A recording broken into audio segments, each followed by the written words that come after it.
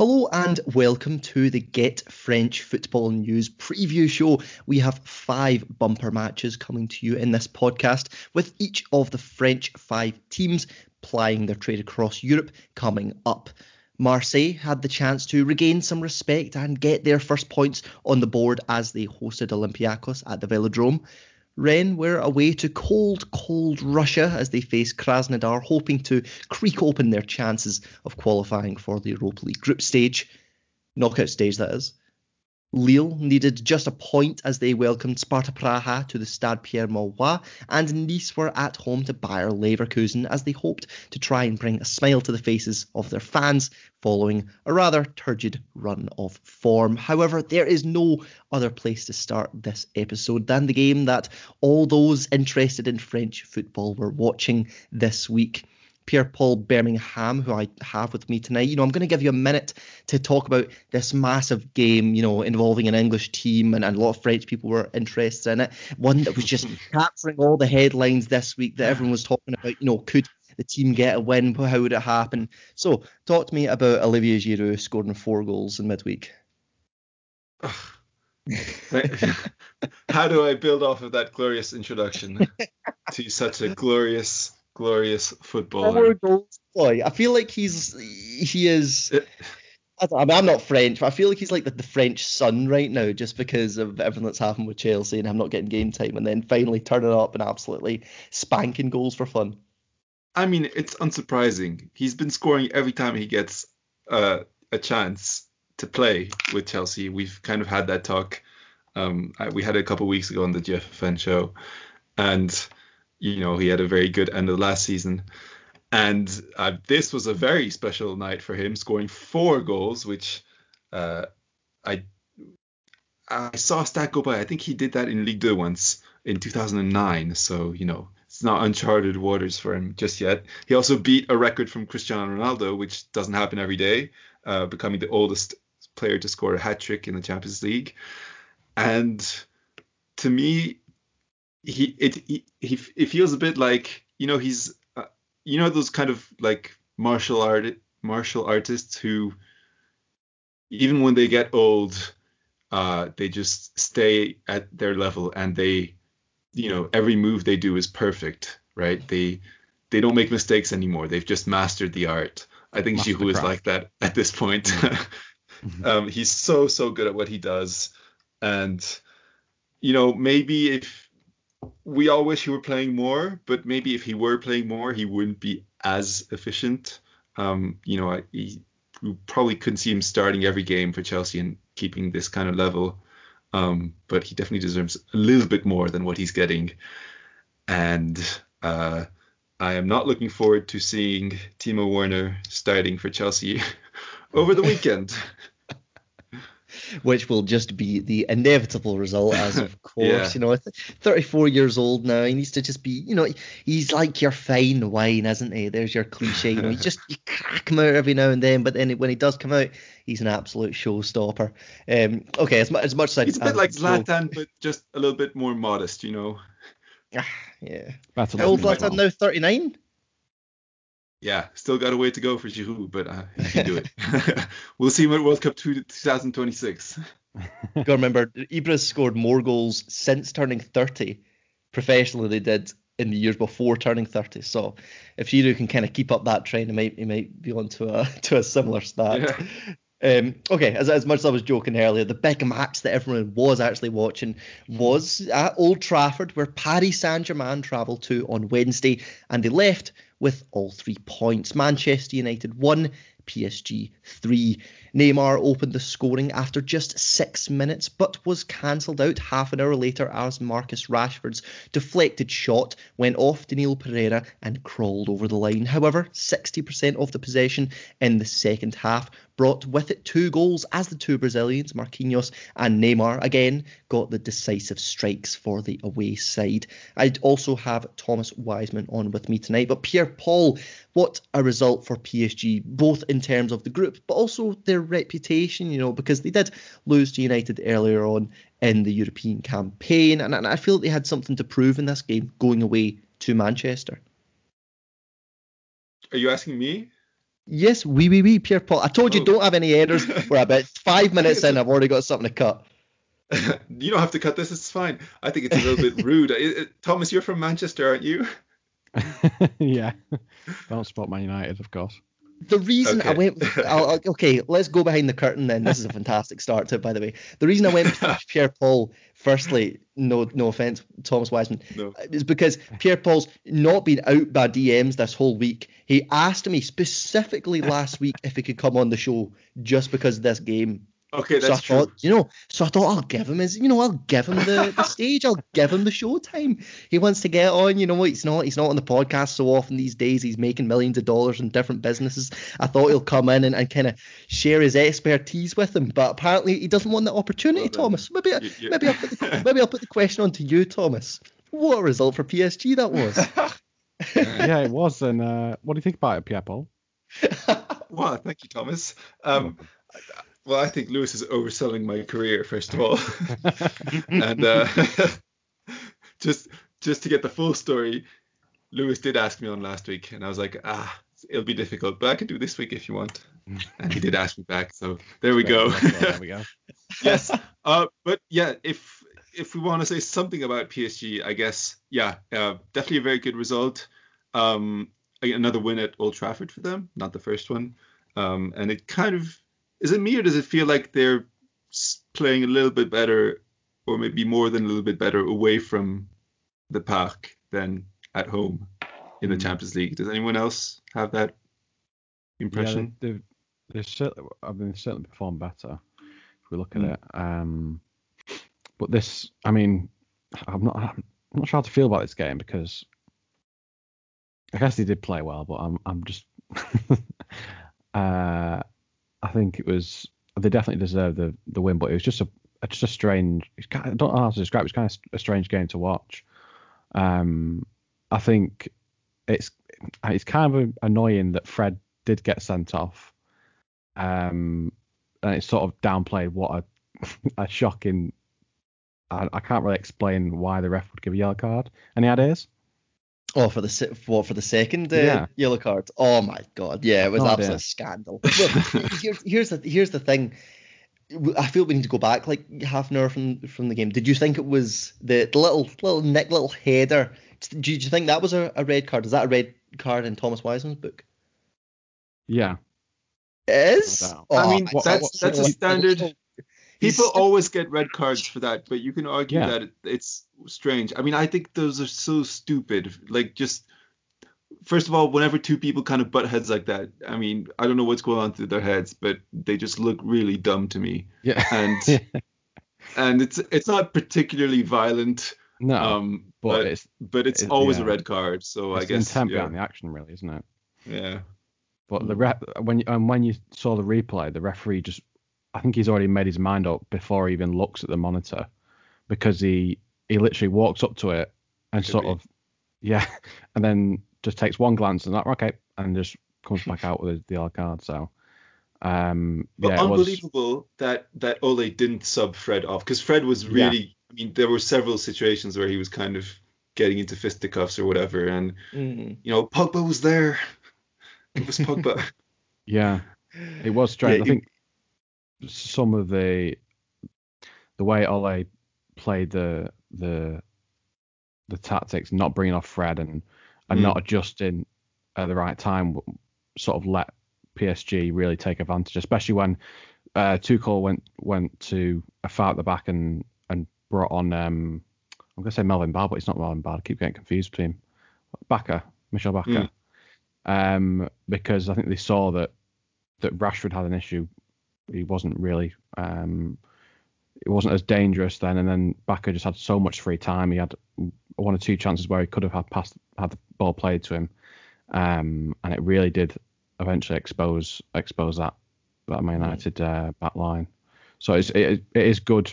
It was good tactics and in-game management from Tuchel, but obviously, if you're a Man United supporter, I saw quite a few of them were furious that they didn't react to Fred not being taken off or any changes. Which is exactly what Tuchel did with Paredes, right? Taking him off, because he was also getting into a lot of kind of arguing and fouling and so on, Yeah. which I kind of feel that he does very, very regularly. I mean, I feel like his main contribution on the pitch is to kind of get into fights for others. I once read a match report maybe about a year ago where they were describing Paredes as Neymar's bodyguard on the pitch. Kind of, if anybody fouls Neymar, then Paredes comes in and fouls that guy. I mean, and yeah, I think it's pretty accurate. Yeah. Maybe that's a psychological tactic of if Paredes gets into arguments, maybe Verratti doesn't, so you save Verratti from getting his usual red card for complaining. It's like at the start of the night, you have Paredes and Verratti both sitting in front of you, and you can wind up one of them kind of like a doll, like a Woody doll, and then the other one you have to just kind of let be chilling and goes the way through the match. Although the thing with the Fred thing and, you know, riling him up, because as much as he was flying in tackles, when you're getting skipped round by, you know, Neymar and Kane and Mbappe, it does kind of rile players up, and I think that's one of the qualities of Neymar that doesn't really get celebrated enough. Neymar does it on purpose. 100%. Yeah. We saw that with McTominay at the end of the first half, because Neymar was going past him over and over again, and it was slightly silly. I mean, it was kind of the same move all the time. But sometimes it may have been Lindelof too, but I think at the end of the first half, McTominay started just pulling Neymar and giving in to, you know, the frustration of that. But like, as much as that is, you know, it depends how you look at football. You know, if you see him as a gentleman's sport and all this stuff, obviously you're not going to fancy that. But if you look at, you know, I used to play Sunday League football, and it was like playing against 11 Neymars. That's what it was, because people would wind you up. People would have nicks at you, and they'd try and start fights and stuff like that. And that's kind of what it was. And I think Neymar does that. And there's matches, you know, I think there was a match against Strasbourg a couple of years ago that was infamous, and he kept the cup game, hell out of. And then, you know, there was even like quotes after it saying, "Oh yeah, that was like our game plan." I can't remember 100%, but I remember that happening. Yeah. And there was a match when I'm not a Celtic fan, but it was a big game here where Barca, I think it was Barca, I don't think it was PSG, or it might have been, I can't remember 100%, and they played against Celtic at Celtic Park, and it was a good game. I think the team that Neymar was playing for won. Again, I can't remember if it was PSG or Barca, and there was a right back playing for Celtic that day, and his name escapes me, but he was a young guy. He didn't do much, and he completely riled up this right back. Celtic fans will say that the right back riled up Neymar, but, you know, there was a tussle going on the entire match, and, you know, and because of that, the guy may have thought, again, I can't remember the boy's name, but because of that, he was, you know, sometimes getting the better of Neymar and thinking that, oh, you know, I've just won it, you know, look at everyone cheering me on. But at the end of the day, they lost like 3-0 or something like that. So it doesn't matter if that right back who maybe went through Neymar a couple of times thinks, yeah, I got him riled up. He still lost the game. And sometimes that's what Neymar does. He does rile players up into making mistakes or doing things that they wouldn't have otherwise. You know, how many times do you see in a match where a player will go right through a guy, and then they'll have a little tussle, a guy will get carded, and then like 3 minutes later, the other guy will go right through the other guy, and then it'll like be a little tussle. It happens so much, and it makes players do stuff that they wouldn't otherwise do. And I just think that's a quality sometimes in Neymar that isn't really appreciated. Again, if you look at football in a very pure way, you won't like that, but I don't know. I think the dark hearts, as they say, I don't think it's always the worst thing, especially in a big European match. You know what I mean? It did rile up players. It got Fred sent off. It had McTominay going for challenges he probably shouldn't have, and then they won the match 3-1. You know what I mean? And we saw that in the last goal, the beautiful goal from no seen it, where Neymar just skips in from the right wing. He goes past like 3 players. He sits down Maguire twice. Someone points out on Twitter, because he sits him down on the right wing and then also sits him down on the line when he put it past him. But, you know, he was causing those guys, even though you might not know it, that whole 90 minutes of going past him and riling up, both, I can't remember who it was again, but the players trying to go right through Neymar, and they miss, and he'll just skip past you, because that's the type of quality that he has. I just think it's something that isn't appreciated all the times, but I don't know what your guys' opinion are on that. You know, if it's maybe something that shouldn't be celebrated or should be. I think it's just one of the characteristics that comes with how Neymar plays. Really, it's kind of a it can be childish sometimes, but it's really fun to watch when it's not against your team, I guess. And it wasn't the best Neymar performance, but he still had really, brilliant, especially towards the end. He was phenomenal, and it always gets me thinking, if he had some kind of work rate, I'd want to play him in like as a midfielder, central midfielder, because he'd be so, and in transition he'd be ridiculously good. But and I think this game showed again, and we mentioned before, but how important Verratti is to the way PSG play, because he's so good under pressure. He just doesn't lose the ball, and again he because of how he plays, he's so difficult to dispossess, and it does annoy other players, and just the ability that when they give Verratti the ball, they just know no matter if there's two players pressing him, he'll some reason keep possession or I'll beat that pressure, and it makes me think. I think how old's Verratti now? 27, 28? Yeah, around that. It makes me wonder, if he does keep staying seasons at PSG, who do they actually go and replace him with? Because he's so important, especially in bigger games, to the way they play. They can get away with it in the league sometimes, but especially in big games, Verratti normally does step up and sort of makes a mockery of other midfields. No, 100%. Like, sorry, Pierre, Paul, on you go. Well, yeah, I was just thinking. I mean, one of the other characteristics of PSG, and I think it applies especially to Neymar and Verratti, the two players we're talking about, is that they, when they really need to, like against Man United, when the qualification was on the line here, they needed to get a result to stay in it. They step it up and they can perform very, very well and be efficient and pull off that result. Mm-hmm. But we've observed it in many times, and in this Champions League campaign, it's been the same thing, that they're not always playing at this level, and there's a form of it's kind of nonchalance, really. Just they take it easy a lot of the time, and we know how good they can be, and that's you mentioned Verratti, who's been around forever at PSG now, and he's always kind of had this thing, and obviously it was a good day here, but on the bad days you see the same mistakes over and over, even throughout the years. So we know that's kind of where PSG needs to improve, because they can pull these results off, like the other night, last night. But yeah, it was I think we haven't seen this kind of team performance from PSG at least not this season, I don't think, in Champions League game, because I'm just thinking of who played on the day. I was worried about Diallo on the left hand side, but he was really good tracking back and sort of keeping his shape well. Florenzi, some of the deliveries from Florenzi was brilliant. The stuff he was putting into the box. Yeah, Florenzi, I mean, incredible technique, and even his, he took a few shots which were just wonderful. Yeah. And he's like a winger. It's great to see that Marquinhos has fully stepped into that role as captain and replacement for Thiago Silva, because it's always a good performance from him, and he's so reliable, and he's such a tough player to play against as a striker, and he's just he's definitely perfect for that captain role for PSG, and it's players like him and Verratti and Neymar that really make the difference. And obviously PSG get a lot of people talk about PSG's attack and all the hundreds of millions spent on Neymar and Mbappe, but Marquinhos has been such a phenomenal player for many years now, and I don't think he really gets the credit sometimes.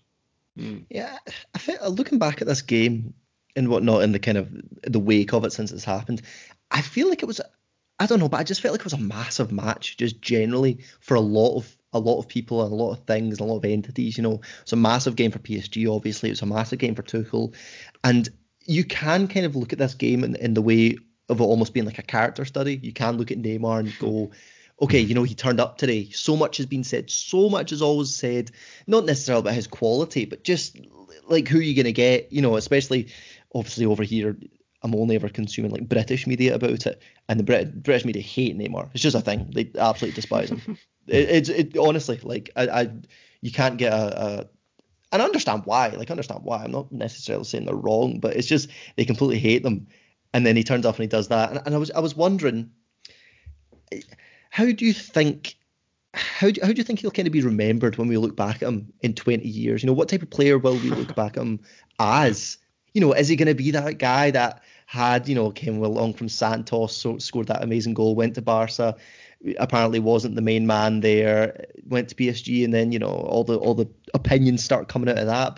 But Pierre-Paul, how do you think we'll look back at him in a couple of years when he does, in like say 20 years when he's retired and he's old and he's a guy in the history books, he's just numbers to, the next generation who never really watched. And will people go and say, oh, he had these personality issues, or not issues, but it had these qualities, but he also had this fantastic ability to completely change a match. How do you think he will be remembered? Do you think it will be in a negative sense or a positive sense, looking back on it? I mean, I normally would have no idea how to answer this, but I was actually a little bit thinking about it after all the reactions to Maradona's death the other day, because I was quite stunned by just the sheer impact that he seemed to have had on so many people. I mean, yeah, obviously we all knew Maradona, but I think for people in my generation, I feel like maybe I underestimated even just how important he was, and all the pictures where he was, all these pictures of him with other people where they were just so joyful to be with him, and he was just joyful all the time as well. And I was thinking along those lines with Neymar, he has done pretty incredible stuff on a football pitch. I don't know if it's probably less than Maradona, yeah, because he hasn't kind of single-handedly won a World Cup or anything. But the moments he can create are quite stunning. And I was thinking as well that PSG fans can. I mean, it's weird because there were moments like last year, right, when PSG fans were super anti-Neymar and wanted him to leave the club because he had said a few silly things or whatever. But whatever happens, they will remember him with they will adore him for a very, very long time, I think. And it also depends on just how far they can make it in this Champions League. If Neymar can help them actually finally win it, that it'll be at another level. Yeah, he's basically forever. permanently fixed then as a Parisian legend, pretty much. Yeah. Oh, the whole team. If they won the Champions League, the whole team is just immortalized. Thilo Kehrer, get him a statue. Any of them. Danilo Pereira, I'll get a tattoo of him. You know what I mean? Like all these guys. The fact that if they win, ex-Angers goalkeeper Alexander Letellier will get a Champions League medal. That's the first Angers, Was he on the bench for this one? Yeah. He was, yes. He's qualified, He's made a performance now. I'm sure other Angers players have won the Champions League. What about Raymond Kopa? Yeah, he won it with Real Madrid, didn't he? Well, yeah. It wasn't the Champions League, but yeah. It's a little while back, but maybe someone else in between well. I think, yeah. Letellier is... yeah, we'll just move on from that. An unexpected hero, yeah, possibly, if it happens. Let's call it an esteemed list. A short but esteemed list. We'll go with that. But yeah, this one finishing 3-1 for PSG away to Manchester United. A massive game for PSG. And now they just need a point in their next game as they host the Turkish team Başakşehir. If they can get a point out of that game, they will qualify for the next stage of the Champions League. Obviously, they'll be looking to win it, get them potentially finishing top of the group, although that will be a tough ask. I think it'll depend on other results and whatnot, but a massive result anyway for PSG, for a lot of the people attributed to the club, and obviously, as we've said here, a lot of the players on the pitch as well. It was a massive game for them. Another massive game we'll go into now was Olympique de Marseille against Olympiacos. So much has been said about this campaign, this Champions League campaign for Marseille.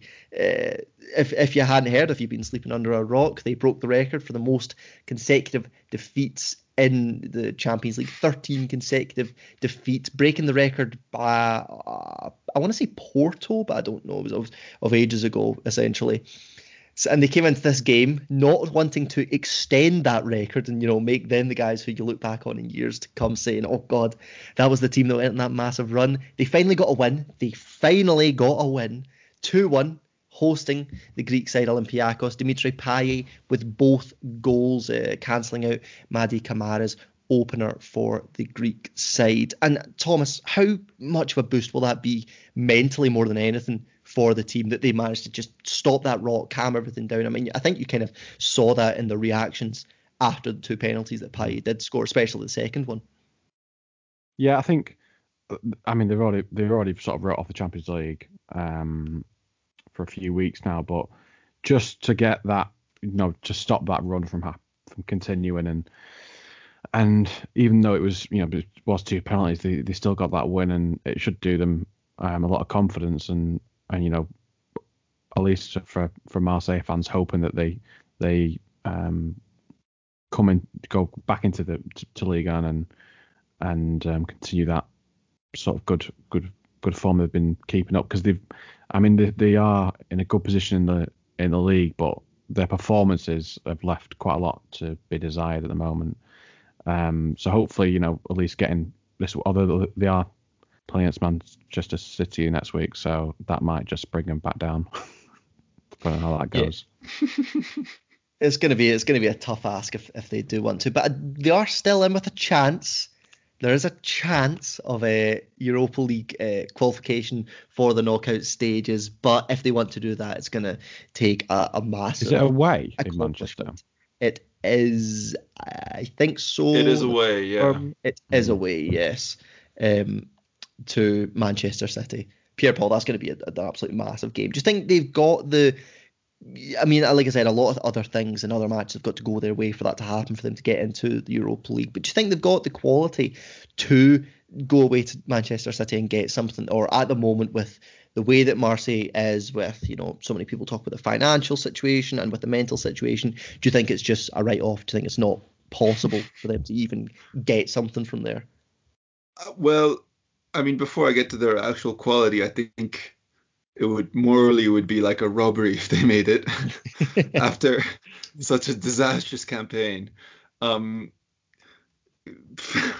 where they kind of brought shame to Ligue 1. If I think even they would accept that description. But who knows? City are through. Maybe they'll play a B team or something, and I guess Marseille can make it. And if it doesn't, in the end, it doesn't matter what order you get the points in. If you get enough points to make it to the Europa League, I think it'll count. Yeah. Yeah. I mean, City haven't been invincible this season. They've certainly shown weaknesses, and I think maybe if Marseille pretend they're playing against PSG in the Classico, they bring that kind of energy to it. You never know. I think this Marseille side, it's a point that I want to bring up a little bit later about Lille. Talking about their kind of, because when Lille had the Champions League campaign last season, they bombed out of it. They were getting beat by Ajax and Chelsea. Did they have in their group? I'm trying to think. Last year, yeah, they were getting beat off a lot of teams. It wasn't that impressive. But then, I don't want to spoil, but they've in this campaign in the Europa League, a little bit of a step down. It's a young team, but they've progressed a lot better. And I'm just wondering, do you think this Champions League campaign for Marseille, as much as it was great to get back into Europe and everything, and make that name again, this famous Marseille side, the only French side to ever win the tournament, but do you think it's come a bit early for the squad? We never thought they were going to win it. We never thought they were going to go and win the group and whatnot. But do you think just generally with the results that they've had, defeats to Olympiacos, defeats to Porto, defeats to City, Pierre-Paul, did this just show that it's just came a bit early? But because if it has come a bit early, should we be too pessimistic about it? What's your opinion on that? I mean, it's been 7 or 8 years since their last campaign, so it was about time. For this team, I mean, the squad. Yeah, I hear you, but I mean, I think a lot of these players have been here for a while now, and they probably should have been in there, up there in those Champions League spots before even now. I think Marseille have been underperforming for a few years, and this squad included, and they should have done better in this campaign. They have quality players, and I mean, I have to say I was really, really disappointed by the fact that they didn't even score a goal in the first 4 matches. Still haven't scored from open play. Yeah, that's true. And I thought, at the start of the season, I was saying on the podcast that, I thought that the fact that France had not started, not restarted the league and that taking a full summer break and a full preparation, I thought that would give French teams a comparative advantage in European Cups, and that hasn't exactly turned out to be true for whatever reason. And it's disappointing from Marseille. I don't really know what else to say about them, to be honest. I know. I think so many people have just been. I mean, there was so much excitement about this campaign, and I think it's just been kind of they've exchanged it for disillusionment with what's happened. I think sometimes teams get into these competitions, and I don't want to be too harsh on Marseille because they did so well last season. But I think sometimes you see teams get into this tournament in the Champions League, the elite competition, and they just look of a lower quality. I think, it's not that they lost this game, they were unlucky there. I think Marseille at times, matches against Olympiacos, matches against Porto. I know they eventually beat Olympiacos there, but the other leg and the defeats to Porto. Porto's a good side, but they hardly put up a match against them. Was it 3-0 against Porto, or 2-0 rather against Porto, then 3-0 in the home leg and the away leg. I just think they looked very much off the pace in a lot of these games, and I think because of that, you've got to remember it's only Villas-Boas' second season in charge of the club, and he has had issues with the transfers and whatnot. He even said recently that signing Luis Enrique, the young Brazilian attacker, was a mistake. Which I don't know what that does for a player's confidence. My God. He outright said that signing Enrique, who they must have thought he was a number 9 or something, because he said they were lacking a number 9. So that I'm sure Benedetto would be happy to see that. But I mean, we knew that. Like, I remember doing a show at the start of the season just before they signed him, and I had read reports saying he's not exactly number 9, and we talked about that. So and they signed him for what, 12 million euros? Yeah. And he didn't know he was a number 9. That is the.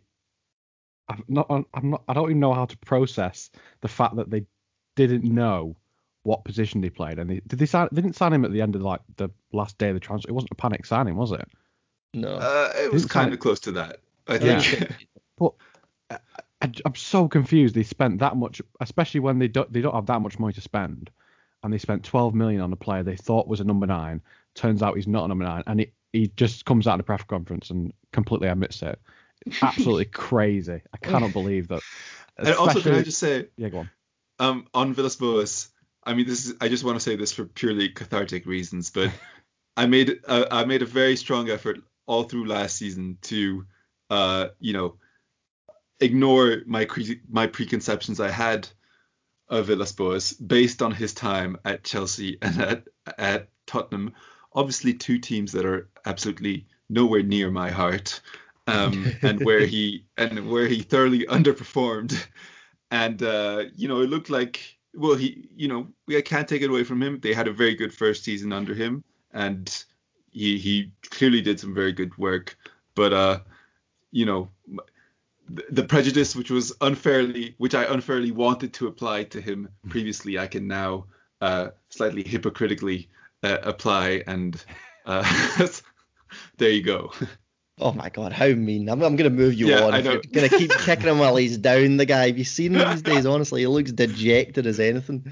But yeah, a big win for Marseille. Nevertheless, 2-1, beating Olympiacos. Again, just creaking open the door that they could maybe get into the Europa League, although it would be an absolute miracle if they could do it, having lost their first 4 games of the campaign. I don't think that would have. I need to look back at the history books. I don't know if that's ever been done before, losing the first 4, then qualifying for the Europa. But yeah, still a massive game for Marseille. Okay, our next match of the podcast is Lille versus Sparta Praha. They got a 2-1 win in this one, but it wasn't as simple as it sounds. Sparta Praha eventually went down to 10 men, and then their player Krejci got a goal to put them 1-0 up, which seemed insane because Lille only needed a draw from this game to go through. So, the sirens are ringing, the GFFN Twitter page is panicking, everyone's ripping them, and then who comes onto the pitch? Burak Yilmaz, the guy, big, Turkish, 36 years old, I think, something like that. 2 goals. Thomas, talk to me about the second finish, the second goal's finish, was it, where he just goes through and spanks it in the side net into the far right corner. How exemplary has he been since coming to the club? You know, when other players have been, we've said it so many times, but when other players have been misfiring, he always seems to fire, doesn't he, Thomas? Yeah, I mean, what a signing he's been so far. That second goal sort of sums up how well he's performed. He's just so confident, hits it first time, and keeper's not got a chance at all. Especially when you've got, you know, Jonathan David, who's found his feet and struggled. He had one or two. I remember seeing they had a chance on the counter attack when there was 3 versus 2, and he gets played through, and he just has a really, really heavy touch. And there was other times when just in the box, he's just not able to sort of maneuver himself or have a quick enough touch to release it and try and score. But, you know, with Yilmaz, he's such a, and as I think we saw last weekend, I can't remember who they were playing, but the assist he got for, I can't remember who it was now, but it just shows that he's not only just a goal scorer, but he's able to bring in other players into the game, and he's such a good player for them at the moment, and Galtier must really love it having somebody with you know, such good form for them. I mean, that's the thing, Giroud. Yeah, he is. He is. Yeah. The thing is, see when you look at clubs, especially a club like Lille, and this is just kind of off my own opinion usually, but whenever I see a team sign a guy over, especially like ages like 34, 35, I think, oh God, why are they doing that? What's the point? And like, what are you going to get out of that? You're going to nothing like long term. But sometimes I think Burak Yilmaz's transfers taught me something, because I think sometimes just getting a guy in who's going to be like, adaptation period, never heard of it, mate. There's a hat trick. See you later. He's just going to come in and get it done. You know what I mean? I think he's generally still like 36. I'll look this up. But he's old, and he's one of these guys that I'd only ever heard loads about. You know, he's played a lot of Turkish football and whatnot. But I always knew about Burak Yilmaz. But then just actually seeing him, he's 35, seeing him in the flesh, just coming in and scoring goals. I think he's just been so. You could almost say he's been their like most pivotal player this season in terms of like when he's come up and when he's done things. You know, it just because Lille do struggle sometimes because they do sign so many young players, guys who aren't at their peak yet. They can always have that inconsistency. But Burak Yilmaz doesn't have inconsistency, does he? He scored some very important goals, yeah. Yeah, for very sure. important. And, you know, we've said so much about French teams that have disappointed in Europe this season. But Pierre-Paul, Lille, they came in, you know, they had some touchy moments, but eventually they got through and they're going through to the next stage of the Europa League. What would you make of their campaign so far in the Europa League? You know, it has been impressive when other French teams have been faltering, hasn't it? Well, yeah, that's the thing. I mean, you know, fans of French football certainly like to complain about how bad we are in European competitions, and I felt a little bit tempted to go along that line when 10-man Sparta Prague scored the first goal against Lille, but it's a good thing Yilmaz was there to turn it around. And I think overall, you know, we complained, but Lille has had a very impressive campaign. It's, you know, we were talking about this group at the start of the season, saying it was going to be one of the most difficult ones in Europa League, a very impressive group, and Lille have gotten some wonderful results. The win at San Siro was, you know, something to behold, and to see them top of the group right now is terrific news. And you know, it'll be interesting to see them in the knockout rounds, because from memory, I don't remember Lille playing in knockout rounds anytime in the past decade. I know it's going to be see how they cope with that kind of, yeah, you know, with that, what if you lose one game you're out type of thing, you know. But I think them taking 4 points off of Milan, top of Serie A, just shows a lot of quality as well. You know, so much crap gets thrown at the French league, whereas the Italian league is kind of held up. Oh, still amazing, and you know it's good, but to show that Lille can go there and just kind of breeze past Milan, even though they had Zlatan in the San Siro game. You know, people say, oh, there wasn't Zlatan for the other game, but that doesn't matter. You know, they still showed that quality there. So I think it just shows a lot of what Lille have this season. You know, and a lot has to be said about Christophe Galtier and whatnot. But everything that him and his boys have produced this season has been fantastic, and I really do wish the best for them when they get their Europa League games next in the knockout stage. It will be very exciting. Let's move on to our next match. This was Stade Rennais. You know, we've said a lot about Rennes in terms of where are they? You know, where are they in terms of their development as a team? You know, under Julien Stéphan. You know, where are they? Where's this team? Are they towards the end of a cycle? At the start of a cycle? When are they going to start delivering? And we've seen bits of it here and there. You know, in the game at home, I believe it was, to Krasnodar, they were so impressive, but couldn't really get anything out of that. The 2-1 defeat to Chelsea, they were so good, but just fell up short. You know, and then they had other games where they showed quality, but never really got anything out of this. This one was, yet again, another disappointing result, if anything, a 1-0 defeat to Krasnodar. And you could say that maybe dominated in the last fixture, but this one wasn't really one of those. And they've now only scored 2 goals in this Europa League campaign in 5 matches. Champions League. In the Champions League, my bad. That just says what I think of Rennes, doesn't it? In the Champions League this year, you know, they've only scored 2 goals. They really haven't been able to get off the ground with that. And do you think Pierre-Paul injury problems have kind of held them back in that way? Because Mbaye Niang had a bad injury just towards the start of this campaign, didn't he?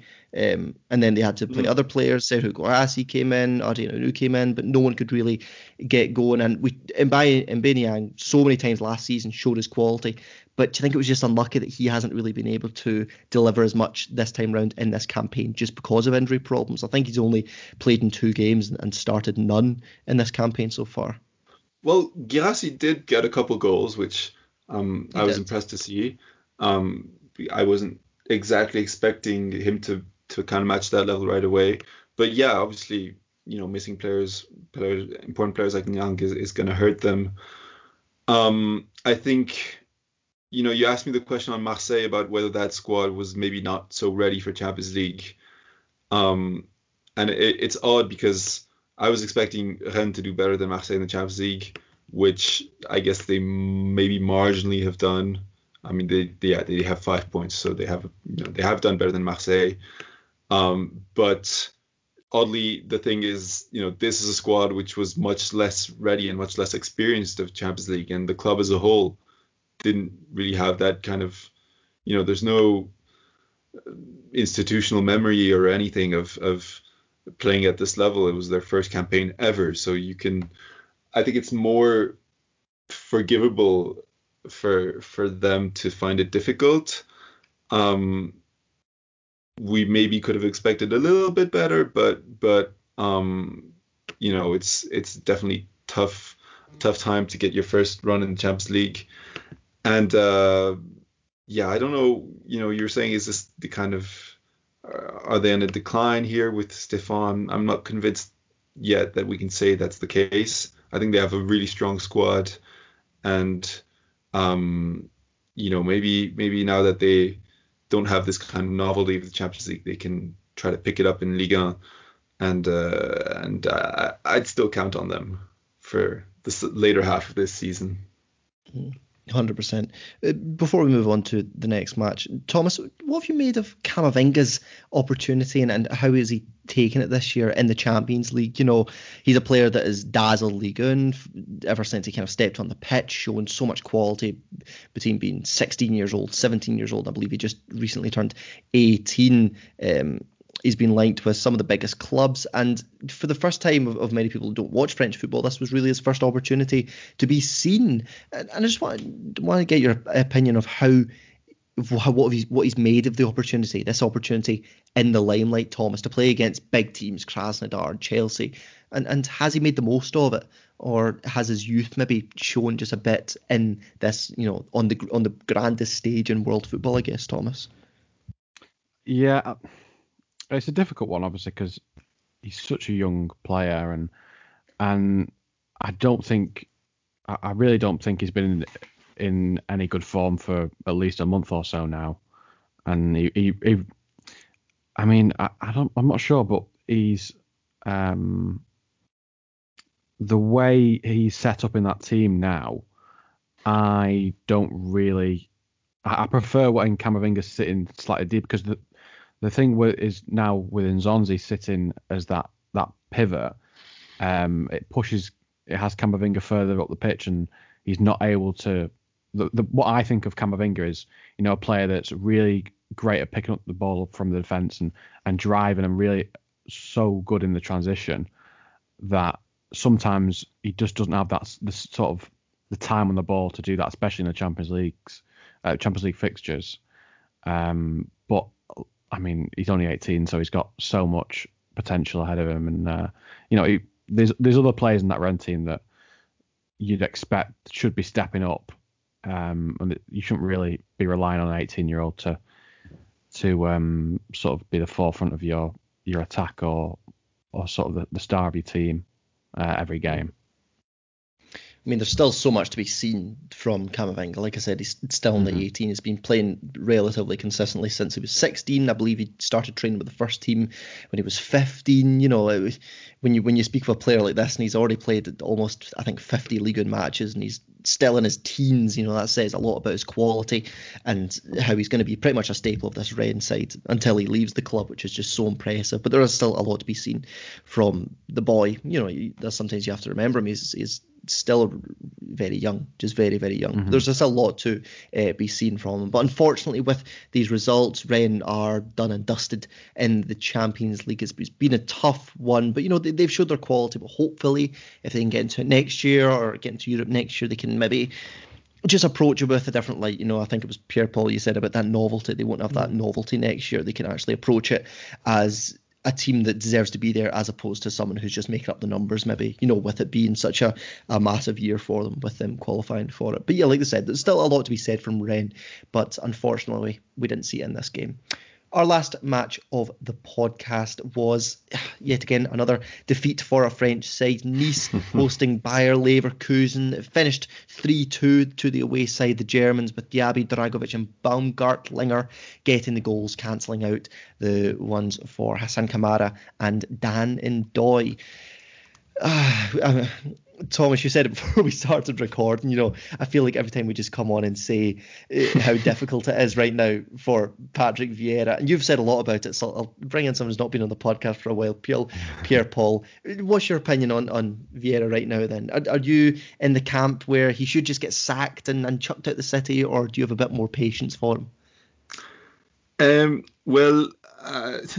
think a lot of us at GFFN are not too enthusiastic about Vieira, and that's been the case for a while. Personally, it's a little bit difficult for me to criticize someone who was an invincible and the captain of my club.